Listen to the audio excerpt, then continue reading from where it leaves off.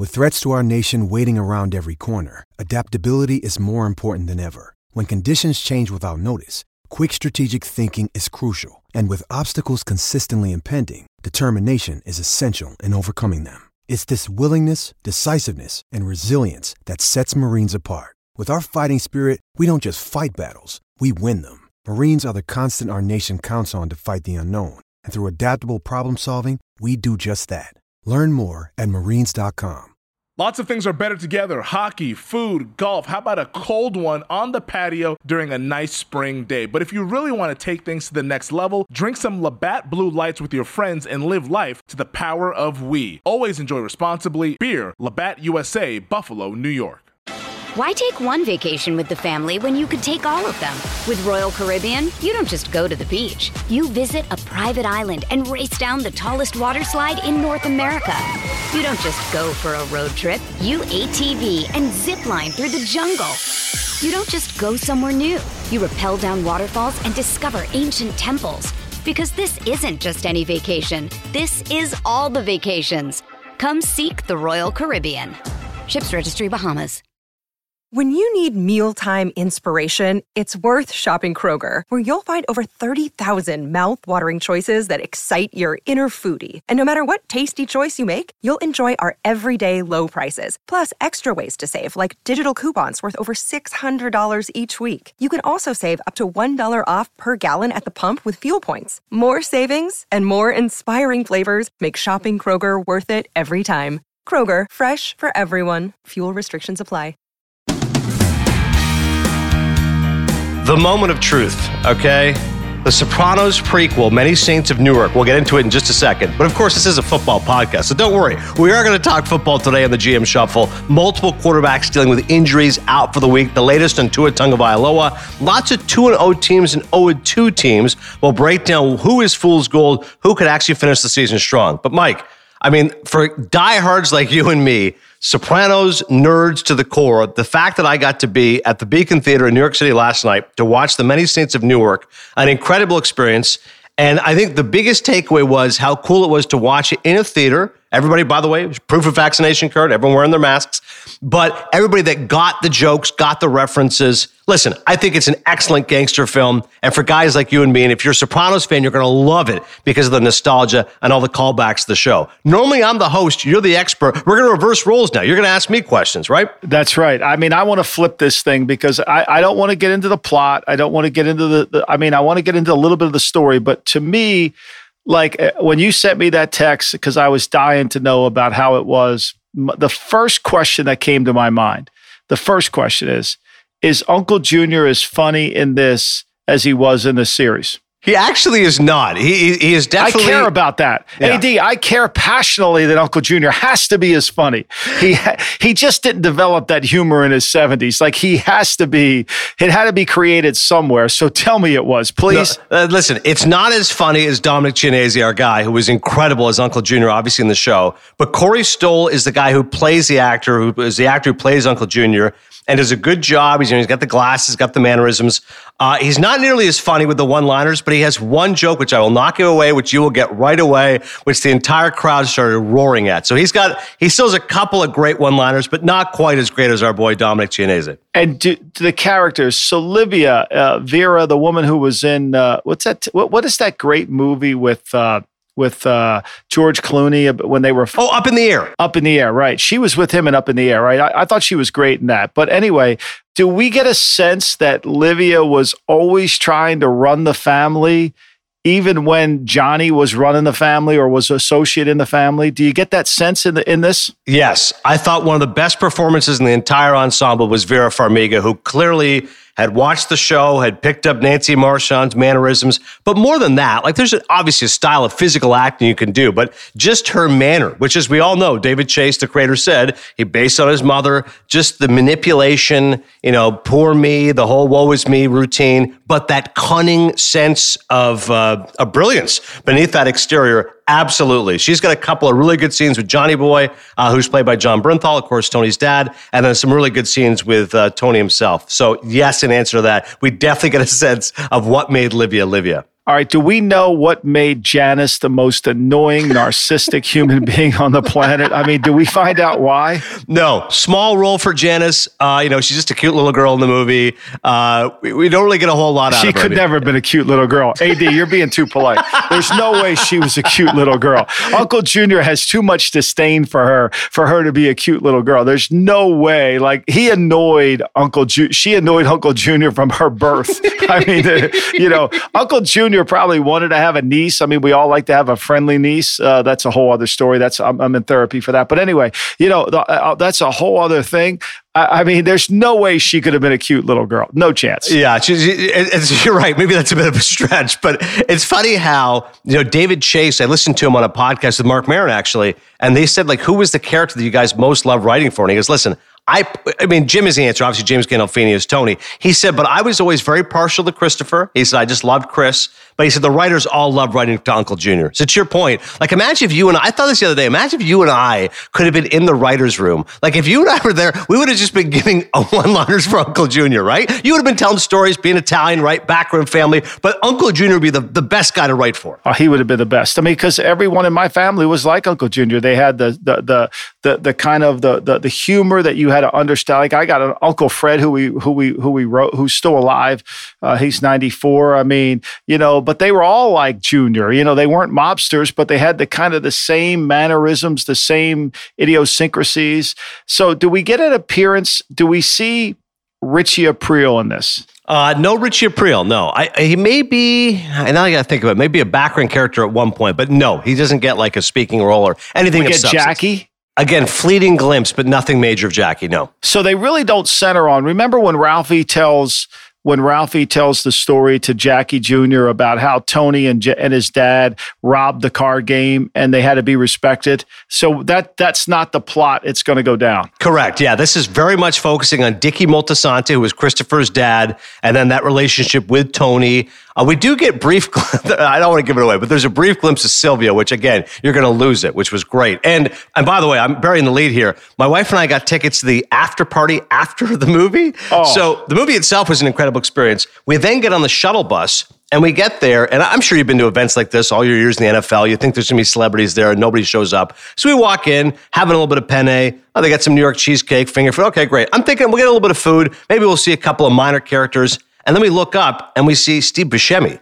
And my wife, I mean, she can't control herself. She just kind of gives that open mouth look. And so Buscemi is graceful. He's walking with his significant other, kind of just like, hey, how you doing? And I go, oh my God, Steve, it's such a pleasure to meet you. Like, I'm stammering, and I go, oh, Pine Barrens, one of the great episodes. I loved you in Fargo. He's like, oh, thanks, man. And I said, can I get a picture? And he's like, actually, you know what? I'm not doing any pictures. Like, okay, no problem. I probably realized in that moment I shouldn't have asked him for a picture. Like, act like you've been there before, like Barry Sanders scoring a touchdown.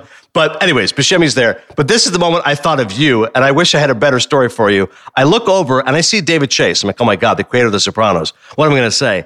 And he's in conversation, so I don't want to be rude. I don't want to interrupt. I'm like, well, wait for a second. And I turn to my left, and I immediately thought of you. I go, oh my God, it's Stevie Van Zandt. Oh. I said to my wife, I go, Mike would lose his shit right now. Stevie Van Zandt is right here with his wife, Maureen, and they're about to talk to David Chase. You talk about being a fly on the wall. Ethan Hawke was there. By the way, who's not in the movie. I guess he's a big Sopranos fan. Bobby Cannavale was there. I did talk to Michael Gandolfini, James's son, who's terrific in the movie, by the way. Looks just like his old man. Clearly watched the show, got his mannerisms down, and he was awesome. I talked to maybe literally just a minute. I'm like, hey, man, what your dad did, his legacy, this show means so much to me, to my wife, my friends, and it's amazing. And I'm sure your dad's proud of you. And he's like, oh, thanks, man. Thanks so much. He said, it was a lot to take on, but I'm really proud of how it turned out. So he was really, really sweet. John Bernthal, who plays Johnny Boy, which is Tony's dad, met him briefly. Again, I had to use my wife as a cover because I said my wife's too shy to say hello to you, but she loves you in The Walking Dead. So then he shook her hands and all. Thank you so much, sweetheart. I appreciate it. But honestly, man,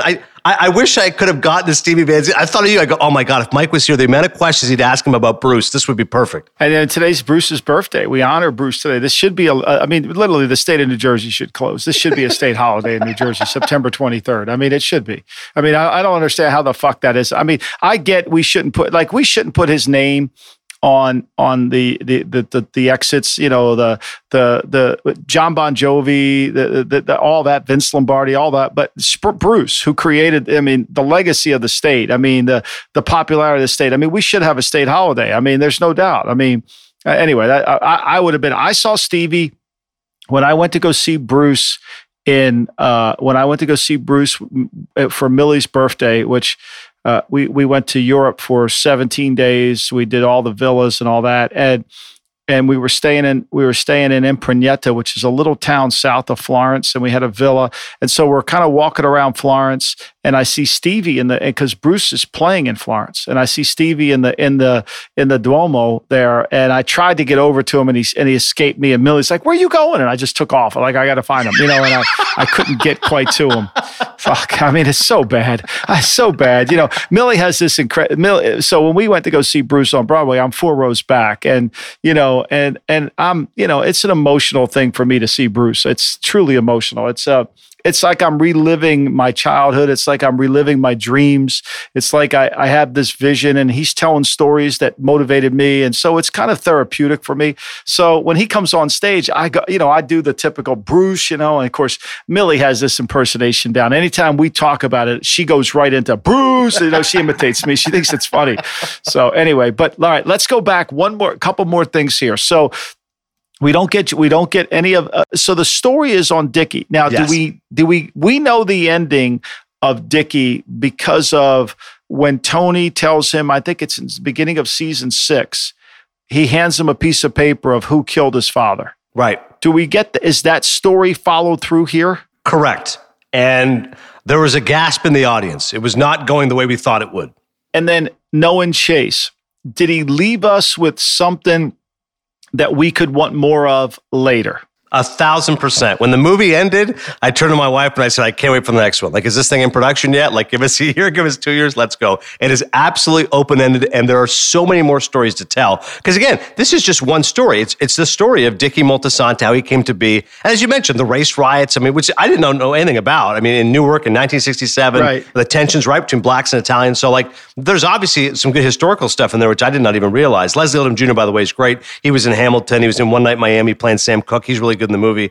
But yes, that movie ended, and I said to myself, we could see at least 5 or 6 more movies right now. Like, just go ahead and start greenlighting it, knowing David Chase, which is an amazing thought to have. Well, that's awesome. Well, look, I don't want to spoil it. This is a football pod. We'll go back to football, but thank you for indulging me, AD. Of course, Mike. And Friday, October 1st, it's in theaters and exclusively on HBO Max.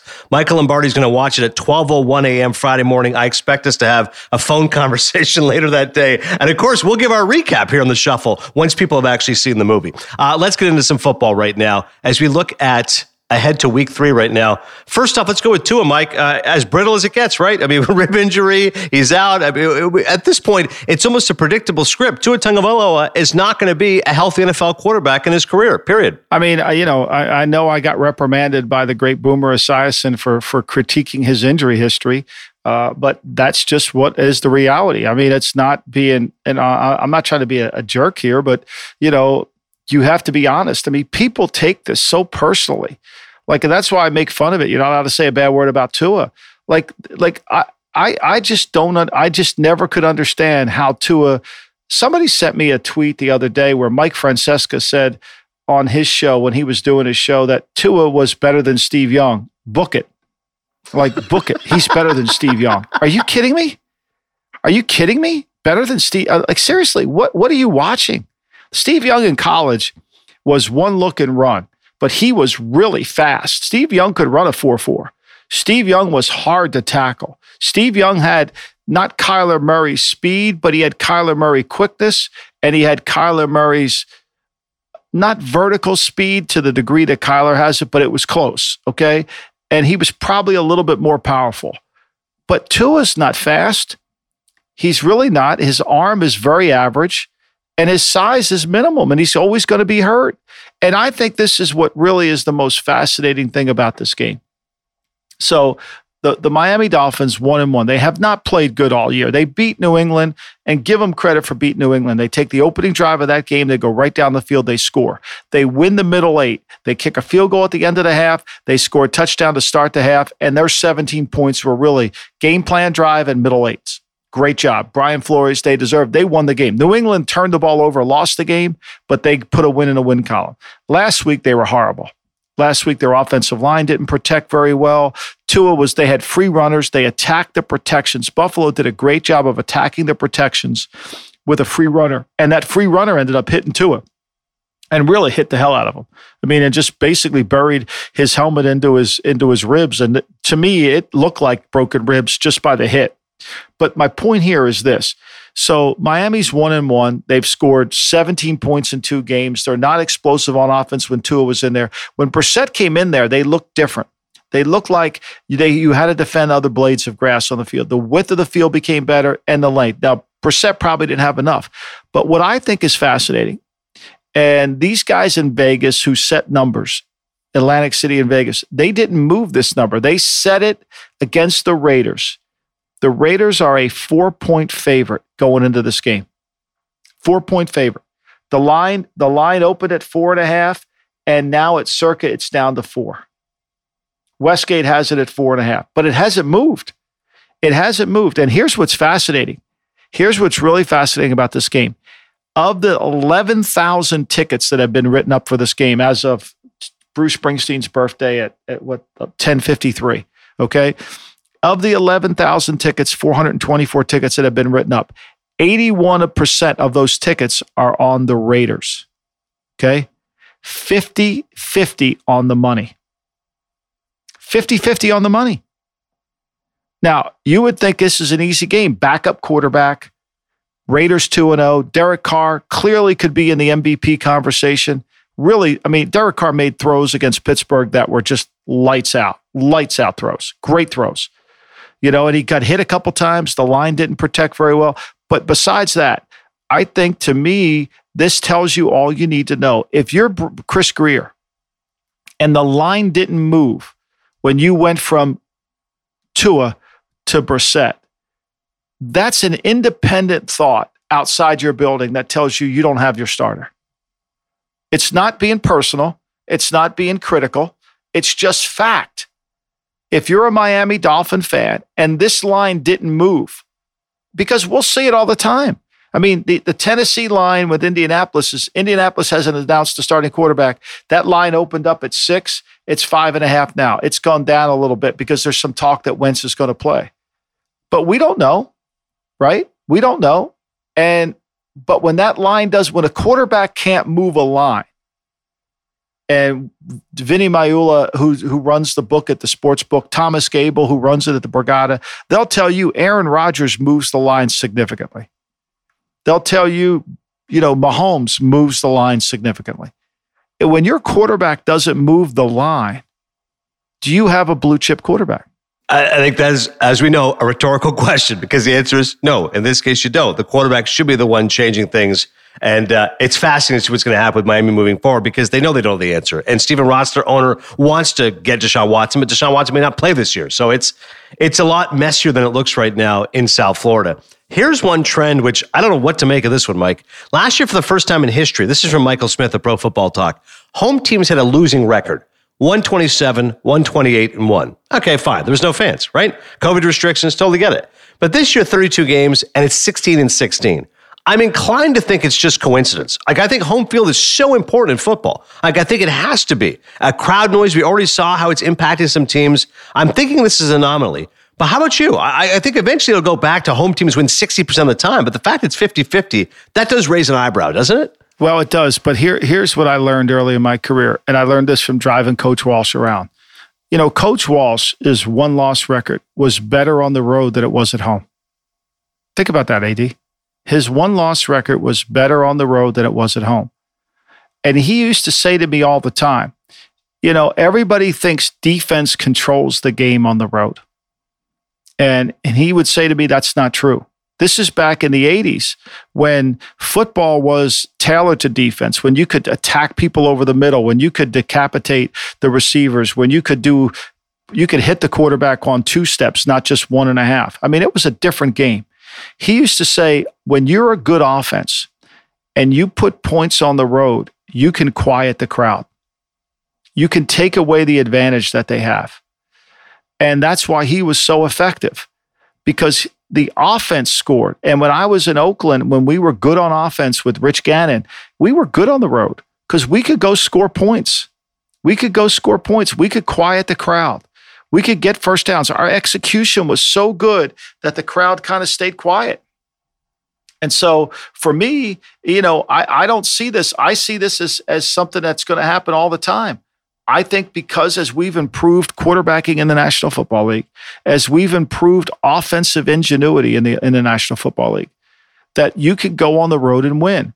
And when you're a good offense, when you have a really good offense, you are really able to win games on the road. So it doesn't surprise me at all. And that's why it shouldn't be that surprising at all. And we'll see if it goes back and forth. What is interesting, though, is 2-0 versus 0-2. Now, maybe it's different with one extra game added, but if you go back in the numbers, going back to like 1990, teams that start 0-2, they make the playoffs only 15% of the time. And similarly, 2-0 teams obviously are a little more in the driver's seat, although it's not as safe to say because you're 2-0, you're making the playoffs. Point is this, I'm going to give you a handful of teams right now that are 2-0, and we'll say who's for real or who isn't. The Raiders at 2-0, yeah, that's a surprise. Broncos are 2-0. That's a surprise, although we both said they're a good team as long as their quarterback gets sorted out. Bucks, not a surprise. Panthers, I think some would be surprised. You wouldn't be, Mike. You've said all along they're good. 49ers, if healthy, yeah, they're good. Rams are 2-0. Cardinals are 2-0. So when you look at all these teams right now, Raiders, Broncos, Bucks, Panthers, Niners, Rams, Cardinals, for me, I don't know how confident I am in like the Broncos being a great team. I don't know if the Raiders and Gruden's team can keep it up. And maybe even the Cardinals, because it's such a tough division. But of those teams, which one are you most confident in? Which one are you least confident in? Well, I'm confident in the Rams. I think they're really good. Again, they go on the road, they win because they can control offense. I think the Cardinals showed some liability last week. The Cardinals should be 1-1. The Raiders should be 1-1. I mean, the Raiders were very fortunate that they were able to come back and tie that game and win that game in overtime. I think that Baltimore turned the ball over. The Raiders won. Don't get me wrong. I'm not taking anything, but it was a fortunate win. The Broncos, I think they're 2-0 for schedule. I mean, you open up, you beat the Giants on the road, you beat Jacksonville, two of the worst teams in the league. I mean, take nothing away from it. You won the games. I mean, the Broncos did not play well against the Jacksonville Jaguars. Had they played a better team that day, they would have gotten beaten. They were not good. Their offense wasn't crisp. They had too many negative plays. There were too many 2nd and 15s, but Jacksonville's inept. I thought the 49ers looked really good. I mean, the 49ers took it to the Eagles. They were able to withstand the first quarter. I don't think they got a first down in the first quarter, and they made some great throws. They played good defense. They contained Jalen Hurts in the passing game. I mean, Jalen Hurts only had 12 completions in that game. So, to me, the Panthers, they've dominated both teams they played. Now, you can say the Saints were wounded, true. They didn't have coaches. They didn't have a lot of their players. And, the opening game against the Jets, the Jets are terrible. So, but I think the Panthers are real in the sense their defensive front's really good. And they can pressure the passer. They can create some real problems. And then we go conversely to the 0-2 teams. The Jets, not surprised, they're terrible. Jaguars were expected to be bad. They're 0-2. The Giants 0-2. Yep, again. And then the Falcons at 0-2. Again, not much was expected. The two teams that stand out, Mike, that are 0-2, the Vikings, who I said would make the playoffs, and the Colts, who we both said would make the playoffs. As you said on the previous Jim Shuffle, you've watched the Colts quite closely. You've fallen out of favor now with Carson Wentz. Should we be concerned the Colts are 0-2? Well, I mean, this is a make or break game. I mean, they got to win this game against Tennessee. You can't be 0-3. I mean, this is basically the circle the wagons game. I mean, and whether Eason plays or whether Wentz plays, they got to play great. I worry about the Colts on defense. I've never been a huge fan of how the Colts play defense.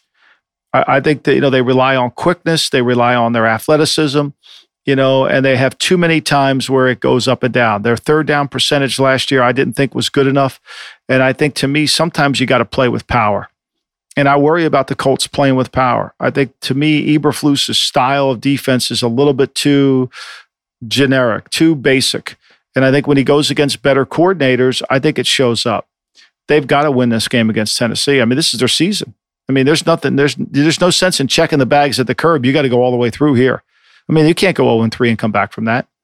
And I think that Frank, I love Frank and I defend Frank, but I think Frank sometimes is too cavalier with his game management, especially in the red zone. He goes for it on fourth down and he's not getting rewarded. Like, there's nothing wrong with taking points. Take them. Accept them. Bring them on. So I think that they can bounce back. Look, I think the Giants are not a good team. The Giants could have beaten Washington. This could have been Washington instead of the Giants in here. I think they're about the same. The Vikings The Vikings let one get away. There's no doubt. I mean, Joseph misses that field goal. Now, he missed an extra point earlier in the game, but the guy's 3 for 3 on 50-yard field goals. They did a poor job at the end managing that game. A poor job. I think Mike Zimmer knows it. They should have run another play. They should have gotten more first downs. They let the clock go. They weren't really ready to win that game, and they played their asses off. I mean, I know they gave up 400 yards to Kyler Murray. He made some plays that most humans can't make. So the Falcons, to me, the Falcons will play the Giants, so one of these teams will win a game. The Falcons just look like they are not organized enough defensively, and they look a little sloppy at times. And offensively, I don't think they found who they really are yet. They haven't found their rhythm yet. And Ryan doesn't look like he's great to me either. You know, he looks like his arm and his ability isn't quite back yet. Yeah, and the Falcons defense played terribly against the Eagles in week 1, and then obviously in week 2, the Buccaneers and Tom Brady took advantage. And again with the Vikings, listen, you lose the Bengals 27-24 week 1. That was in overtime. Okay, fine. Tough loss on the road. The Cardinals, as you said, that's a 1-point loss. You should have won that game. But okay, you probably shouldn't be 0-2. You got the Seahawks now. Like, you can't go 0-3. You got to beat the Seahawks, and then you got the Browns after that. So it's definitely going to be gut check time for the Vikings. No doubt. I mean, this is a make or break, and you're home. You got your home opener. I mean, the Colts are 0-2 and lose 2 home games. I mean, and I thought one of the reasons I thought they would make the playoffs is because I thought the Dome would help them. The Dome would help their run defense. But, you know, they lose to the Rams, and it really, their offense hasn't been explosive enough. And a part of that is on Wentz. Wentz hasn't been explosive. He makes too many dumb plays for a smart player. Yeah, I do like that synopsis of Wentz, especially early in the game. All right, game previews right now. All the lines, by the way, from DraftKings as of Wednesday evening, so subject to change a little bit. The Bears are at the Browns. Both teams are 1-1. The Browns -7. And as is right now, Justin Fields is slated to make his first NFL start. Didn't show us a whole lot when he took over for Andy Dalton. And Matt Nagy did say that once Andy Dalton's knee is healed, he will resume starting duties. But you and I said all along, well, at some point, obviously, it's going to be Fields' team, whether it's week 5, week 8, whatever. It's coming a little bit sooner than Bears fans might have expected, week 3. If he has a good game, which I don't think he will, Mike, he's facing the Browns. I think the Browns are going to beat him well. But if he has a good game, do you think he can convince his head coach he should be the head coach? Should be the starting quarterback moving forward, even if Dalton's healthy? I don't know how you can convince Matt Nagy. I mean, Matt Nagy, the more I watch him coach, the more I sit there and say, I mean, like, seriously, are you watching the same game I'm watching? Like, really? I think, to me, when I watched Fields come in that game against Cincinnati, I thought it was one look and run. You know, one look and take off. I mean, Jalen Hurts, that's all Jalen Hurts has been doing, one look and run too. You know, and I think he made some really good throws. When it went off on script, Fields looked really good. When it didn't go off on script, he kind of tried to get himself out of the pocket, and which is natural for a quarterback who's not comfortable with his reads. Look, he's going to play against a team this week that'll play a lot of zone. They're not complicated in what they do. He'll be able to tell zone from man. So he'll be able to have some easy throws within it. And I think his foot quickness and his ability to escape, they're going to need it because they're not going to have a hard time blocking Myles Garrett. I mean, Jason Peters is going to have a hard time blocking Myles Garrett. The right tackle is going to have a hard time blocking Michael Garrett or Clowney or any of the guys on Cleveland's front. So, you know, they're going to have to be able to run the football effectively, which the Bears have actually done a good job of this year. But not only run the ball, they're going to have to be able to control that passing game. The Bears have made no explosive plays in the passing game all year. They just haven't. And Fields has got to make a few of them because they can't. I mean, they averaged under 6 yards per completion, yards per attempt. I mean, that's ridiculous. You can't win football games like that. You know, and Nagy, you know, is what bitch about all the time on this pod. He loves completions. Well, completions are great, but you got to get yards too. And he's got to give Fields a chance to use his ability to get some easy throws like the other side's going to get Baker Mayfield will have 2 throws in this game. You're saying, the goddamn guy's wide open. How the hell did that happen? You know, you got to get Fields some of that. And I think that's going to be the case. Look, I think this is perfect for Fields to play because he needs to play. But he's going to need some help. He's going to need some help. When your longest pass play of the year is 21 yards, you're not throwing the ball down the field. Amen. And as far as Cleveland is concerned, throwing the ball down the field, Jarvis Landry landing on the IR. Odell Beckham Jr. is scheduled to make his return to the field after suffering a torn ACL last season. So, how do the Browns manage Beckham? Is it just turn him loose, or is it going to be a matter of waiting and seeing if he's ready to be in game shape, how many looks he's actually going to get? Well, we'll see. I mean, he hasn't played in so damn long. I mean, you talk about the Giants having that faithful 3-hour cruise. I mean, Odell was the captain of that ship. I mean, he hasn't come back from it too. Look, I think Odell looked good in the preseason. I think if he's healthy, you just get him out there. I do think the Browns like their receivers. I don't think they're like, oh my God, we need Odell to have a good receiving core. They like Peoples-Jones a lot. He's only had 2 catches this year. They love Higgins. He's only had 2 catches this year.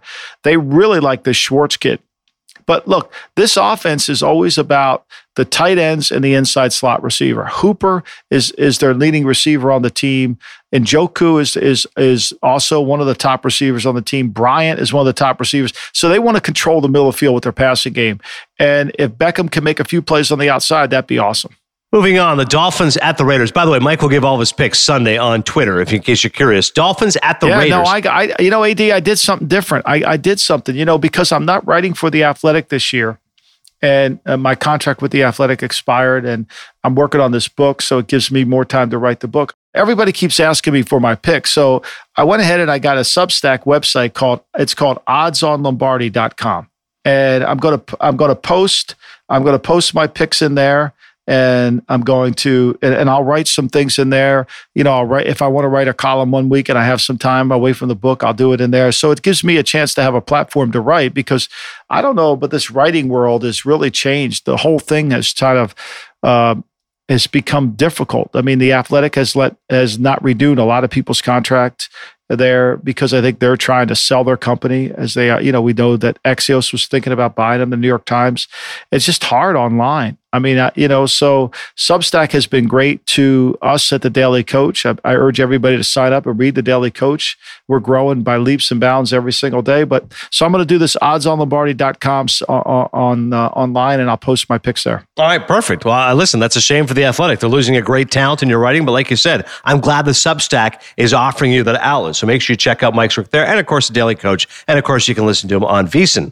Dolphins at the Raiders. 1-1 Miami, 2-0 Raiders. Sunday at 4:05, Raiders -4.5. As you mentioned earlier, Tua out with fractured ribs. We've discussed him ad nauseum. How about a little bit on the Raiders, though, Mike? Can they go to 3-0 at home? My sense of this is I think they should. But Miami, that 35-0 game was a little misleading. Miami gave up a big run in the first quarter to go down 7-0. Then they start turning the ball over. And I don't think Miami didn't play good in any phase of the game at all. But Miami knows their backs to the wall a little bit here. They've got to. And I think Brissett gives them a better chance to move the football. Their offensive line, Miami's offensive line, is problematic. Austin Jackson, Hunt, those tackles didn't play well last week against them. But more than anything, last week what hurt them was the scheme. I mean, the scheme really hurt them. I mean, they weren't able to protect. They were getting free runners to the quarterback. I think this is going to be a really hard game for the Raiders. I really do. I think this is going to be a game. The Raiders are 2-0, and they're going to have to do a good job protecting Carr and he's got to stay healthy for them. But I mean, I'll give out the picks, but these are when Miami, it's going to be, Brissett's been dying for this opportunity.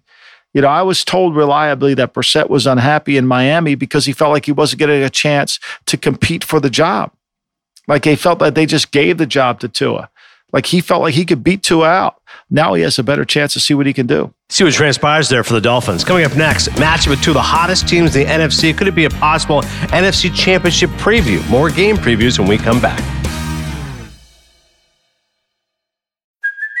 Hey, it's Kaylee Cuoco for Priceline. Ready to go to your happy place for a happy price? Well, why didn't you say so? Just download the Priceline app right now and save up to 60% on hotels. So whether it's Cousin Kevin's Kazoo Concert in Kansas City, go Kevin, or Becky's Bachelorette Bash in Bermuda, you never have to miss a trip ever again. So download the Priceline app today. Your savings are waiting.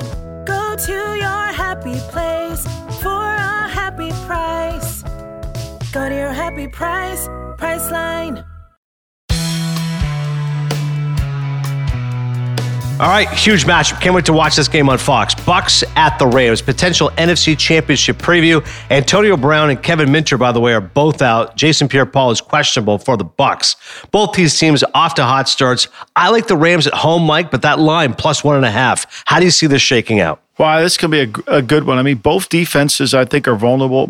Tampa did not play well last week against Atlanta. Atlanta started to get some momentum going in that game. They were able to move the football effectively on them.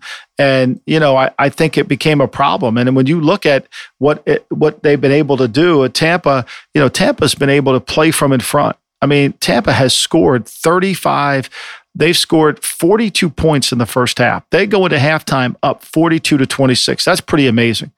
And what's happened is their defense in the fourth quarter, they've given up 23 points in the fourth. So everybody's mad at their defense when in reality, their defense has not played well in the fourth. And part of that is they haven't been able to get off the field on third down. They've allowed 47% conversions on third down. But the Rams want to run the ball, and I think it's hard to run the ball on Tampa. But the key is going to be, I think this is Aaron Donald. They got to put pressure inside on Brady. That's going to be the key. I think it's a pick 'em game. You got to go with the home team. The weapons for Tampa is so amazing. And they got to make Brady play faster. You got to be able to get inside. You can't let him just be able to stand back there and survey the field. We'll see what they can do. Yeah, even without Antonio Brown, there's still a plethora of options there for Brady. Chargers at the Chiefs. Both teams are 1-1. Chiefs are -6.5. Joey Bosa, Derwin James, both those guys questionable for the Chargers.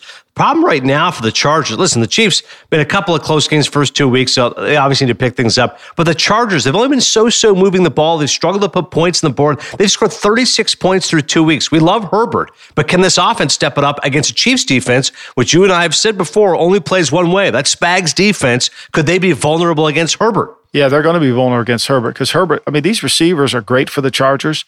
They get open. Williams, Keenan Allen. I mean, they're open all the time. The problem is, I don't know how good the Chargers have been on defense. I mean, the Cowboys moved the ball on them effectively. The Cowboys threw the ball. The Cowboys averaged, got the ball down the field.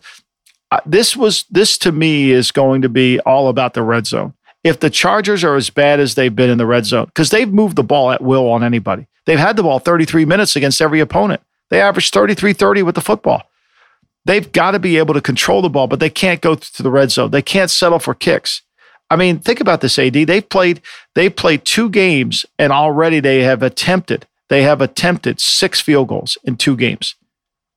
That's where you lose games. You got to be able to get the ball down in the red zone. You got to be able to score, and you got to put teams away. I think that's going to be really the most important factor of this game. I don't trust the Chiefs on defense. I think it's going to be a hard game to play. Herbert will attack them. And if they play correctly, if they take away Tyreek Hill and they play the way Baltimore did, I think the Chargers have a good chance for an upset. All right, would be a big win at Arrowhead. Once again, Chiefs -6.5. Saints at the Patriots. Both teams are 1-1. Saints looked incredible in week 1. They stunned the Packers. They looked terrible in week 2. So not sure what we're going to get there. And the Patriots, meanwhile, Mac Jones has looked good so far. Pats -3. How you feeling about New England at home against Sean Payton's Saints? I'm nervous. They'll play way better on offense than they did last week. I mean, the Saints really are good against the run. They've only allowed 2.8 a carry.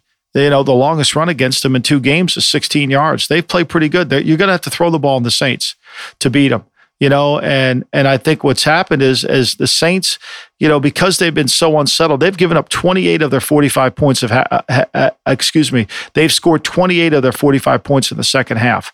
So typically they'll get better as the game goes on and their defense gets better. I mean, they've only given up 9 points in the second half. So this, to me, is going to be, I think it's a field goal game. I would lean towards taking the Saints in a field goal. I think it's going to come down to that. I think either the Saints are going to win it on a field goal or the Patriots win it on a field goal. Close game there. Close line right now. Packers and 49ers. Sunday Night Football. Niners -3. They have 5 running backs injured in the past 10 days. That's unbelievable. Meantime, the Packers, terrible week 1 loss against the Saints. Week 2, they bounced back against the Lions on Monday Night Football. Particularly in the second half, they played great. As Aaron Rodgers said, it was nice to shut those trolls up. Did the Niners improve to 3-0 at home? Well, somebody texts me, Big Daddy, he's all over the Packers. He's like, for this game, he said, what would the line be if Shanahan was coaching the Packers and LaFuck was coaching the 49ers? What do you think that line would be? That's funny. -10. Yeah. I mean, switch coaches. Like, who would you go with? I mean, look, the way I watched the 49ers last week play against the Eagles. Every third down, Shanahan was in the right play.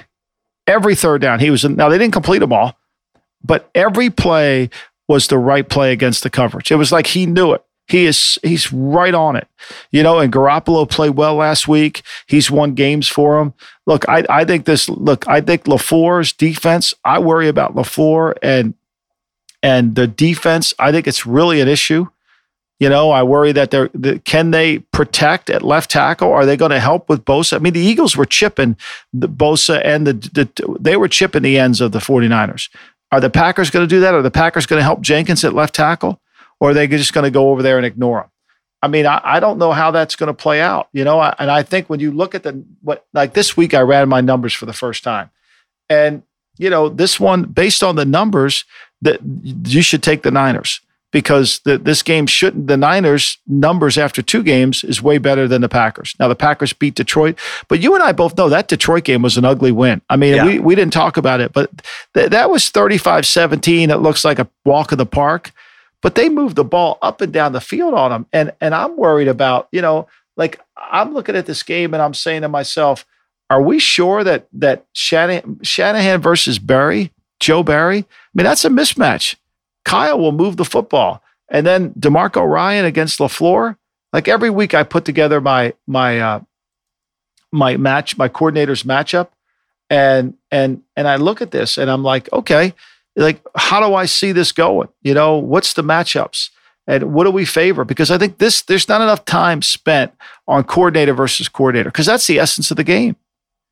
And I think this one has a huge advantage for San Francisco. I think if Shanahan was coaching Aaron Rodgers, this probably would be, the line would be the Packers are, what does DraftKings have it as, AD? DraftKings has it right now -3. It would be -10. No, it would be, they have the 49ers -3. It would be probably a pick'em game. Yeah. It would go the other way if Shanahan was coaching Rodgers. Right, exactly. That's what a difference a coach would be. It completely moved the line. It's amazing. And I'm with you, by the way, on the Packers, because I went into that game going, Packers win by 2 touchdowns. It was 17-14 at the half. Like the Lions were leading that game. So everyone who was like, Green Bay's figured things out. I'm like, I don't think so. Like, I still have a lot of questions there about Green Bay. Coming up next, we'll talk about some other games here. Cards, Jaguars, Bengals, Steelers. I think the Steelers are in real trouble. Washington, the Bills. More game previews next. Why take one vacation with the family when you could take all of them? With Royal Caribbean, you don't just go to the beach. You visit a private island and race down the tallest water slide in North America. You don't just go for a road trip. You ATV and zip line through the jungle. You don't just go somewhere new. You rappel down waterfalls and discover ancient temples. Because this isn't just any vacation. This is all the vacations. Come seek the Royal Caribbean. Ships Registry, Bahamas. Cardinals and Jaguars. Jaguars +7. They're 0-2. They're facing a Cardinals team that is 2-0. Urban Meyer's quote on coaching the NFL on the previous GM Shuffle, you said he should just get out of town. Go ahead. Go back to college. Go to USC. It's a good job there for you. Well, here's what Meyer said about coaching the NFL. A lot of good players in the league, man. It's like Alabama every week. Is he already greasing the wheels for himself to get out of town? It is Alabama. No, what I think he misses, and I said this to somebody, I think what he doesn't understand is not only are you playing Alabama, you're playing Nick Saban every week. The coaching's good. Like there's some really good coaches. Like you're playing chess against some of the best chess players. That's why you have to look at this coordinator board. Like, you got, tonight we got David Culley's offense versus Phil Snow. We got Joe Brady's offense versus Lovie Smith. I mean, it's all the things that become problematic. It isn't like you're going to get quarterbacks, you're going to get some bad coordinator or some young coordinator coming up. This is like experienced shit. It's hard. It's hard. I said it last week, and I don't mean it any disrespect to Urban whatsoever. I mean, Nick Saban would be the first guy to tell you, I'm better in college than I am in pro. I think Urban would be better at college than he is in pro. It's okay. It's okay. It's like we posted a video the other day of this coach. It was a great video. Kirk Hines, the head coach at Coronado High School in San Diego. He posted a video and he said, some young man just came in and quit, and I couldn't be happier. And the video starts out and you're thinking, boy, he's insensitive, right? But then he explains that the kid quit because he was doing it for somebody else. He was doing it because his family was a football family and he didn't really like football. And Urban, what are you trying to prove? That you're the greatest coach of all, or are you just a great college? Like, you can be the greatest college. It's okay. Like once Nick Saban got past that and went to Alabama, he dominated. Like I think Urban is better for the college game. I could see it. His team, they're not buttoned up. It's really hard in the NFL. There's too many. It's difficult. It's a challenging endeavor. You're not running everything, even though you think you are at Jacksonville. So when I say this advice to him, I don't mean it as in a sarcastic way or saying he's not qualified. It's just not meant for it. It's just not meant. Like, I'm a shitty personnel guy when I'm working for somebody. When I work for Belichick, I'm pretty good. I can do it. When I work for somebody else who doesn't see the game the way I see it, I'm not very good. You got to know who you are. Got to know who you are. And Kyler Murray, by the way, has the second shortest MVP odds at plus 650. He started the year at plus 2,500. So maybe there's a bet there, Mike. Lay a few dollars down on Kyler Murray if the Cardinals can keep this thing rolling. Yeah, I mean, look, this will be a challenge for the Cardinals because they're going to go down the heat and humidity, but I don't know how Jacksonville covers them. And they got to play better on defense. I mean, they've got to get more out of J.J. Watt on defense, the Cardinals. And they've got to be able to cover better. And they should be able to pressure Trevor Lawrence. Like, I don't know how they're going to block Chandler Jones, the Jacksonville Jaguars. I don't know how they're going to block him in this game. And the line's 7. I think that line's going to tick up a little bit. But look, they'll put pressure. Vance Joseph will put pressure on the rookie quarterback and make it hard for him. And I think the Arizona's offense, the way he runs around, early in the season, he's been dynamic. I mean, he's averaging 11 yards per attempt. Can you imagine that? Let me get that. I think that's exactly what he is. He's at 11 yards per attempt.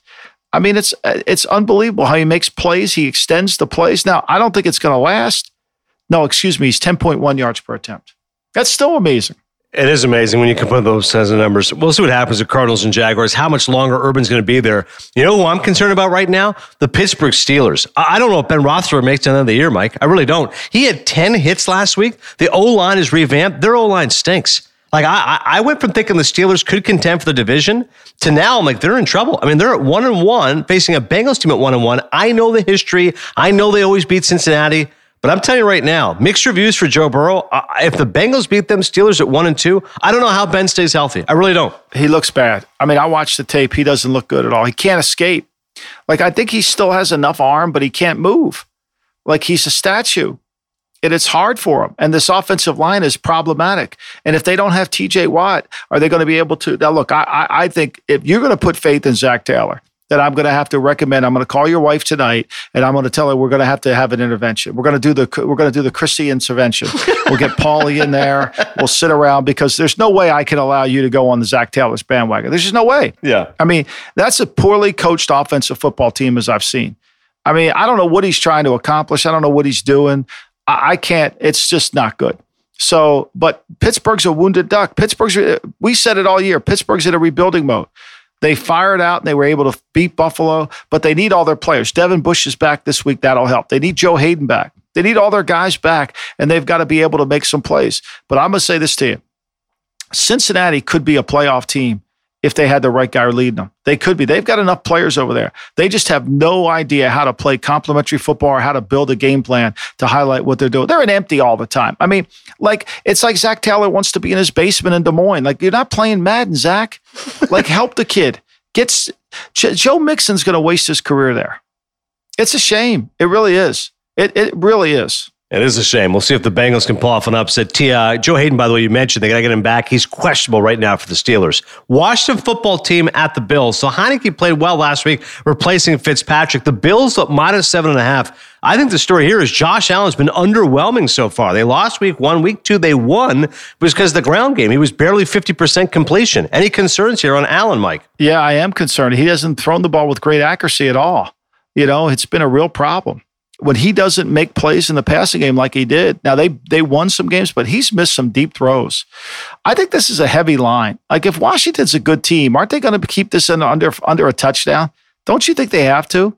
I think this line's ridiculous. I think it's way extended more. It's really disrespectful to Washington. We'll see what happens if Washington come up with a win. But the Bills, as we mentioned, underwhelming so far from Josh Allen. Couple more to go. We'll get to the mailbag. Ravens at the Lions. Between IR and the active roster, Baltimore has 24 people listed on their injury report. This feels to me, Mike, big emotional win on Sunday night. There could be a letdown here. I know it's the Lions and they're 0-2, but maybe Detroit can pounce. Lamar Jackson said he was sore after flipping into the end zone.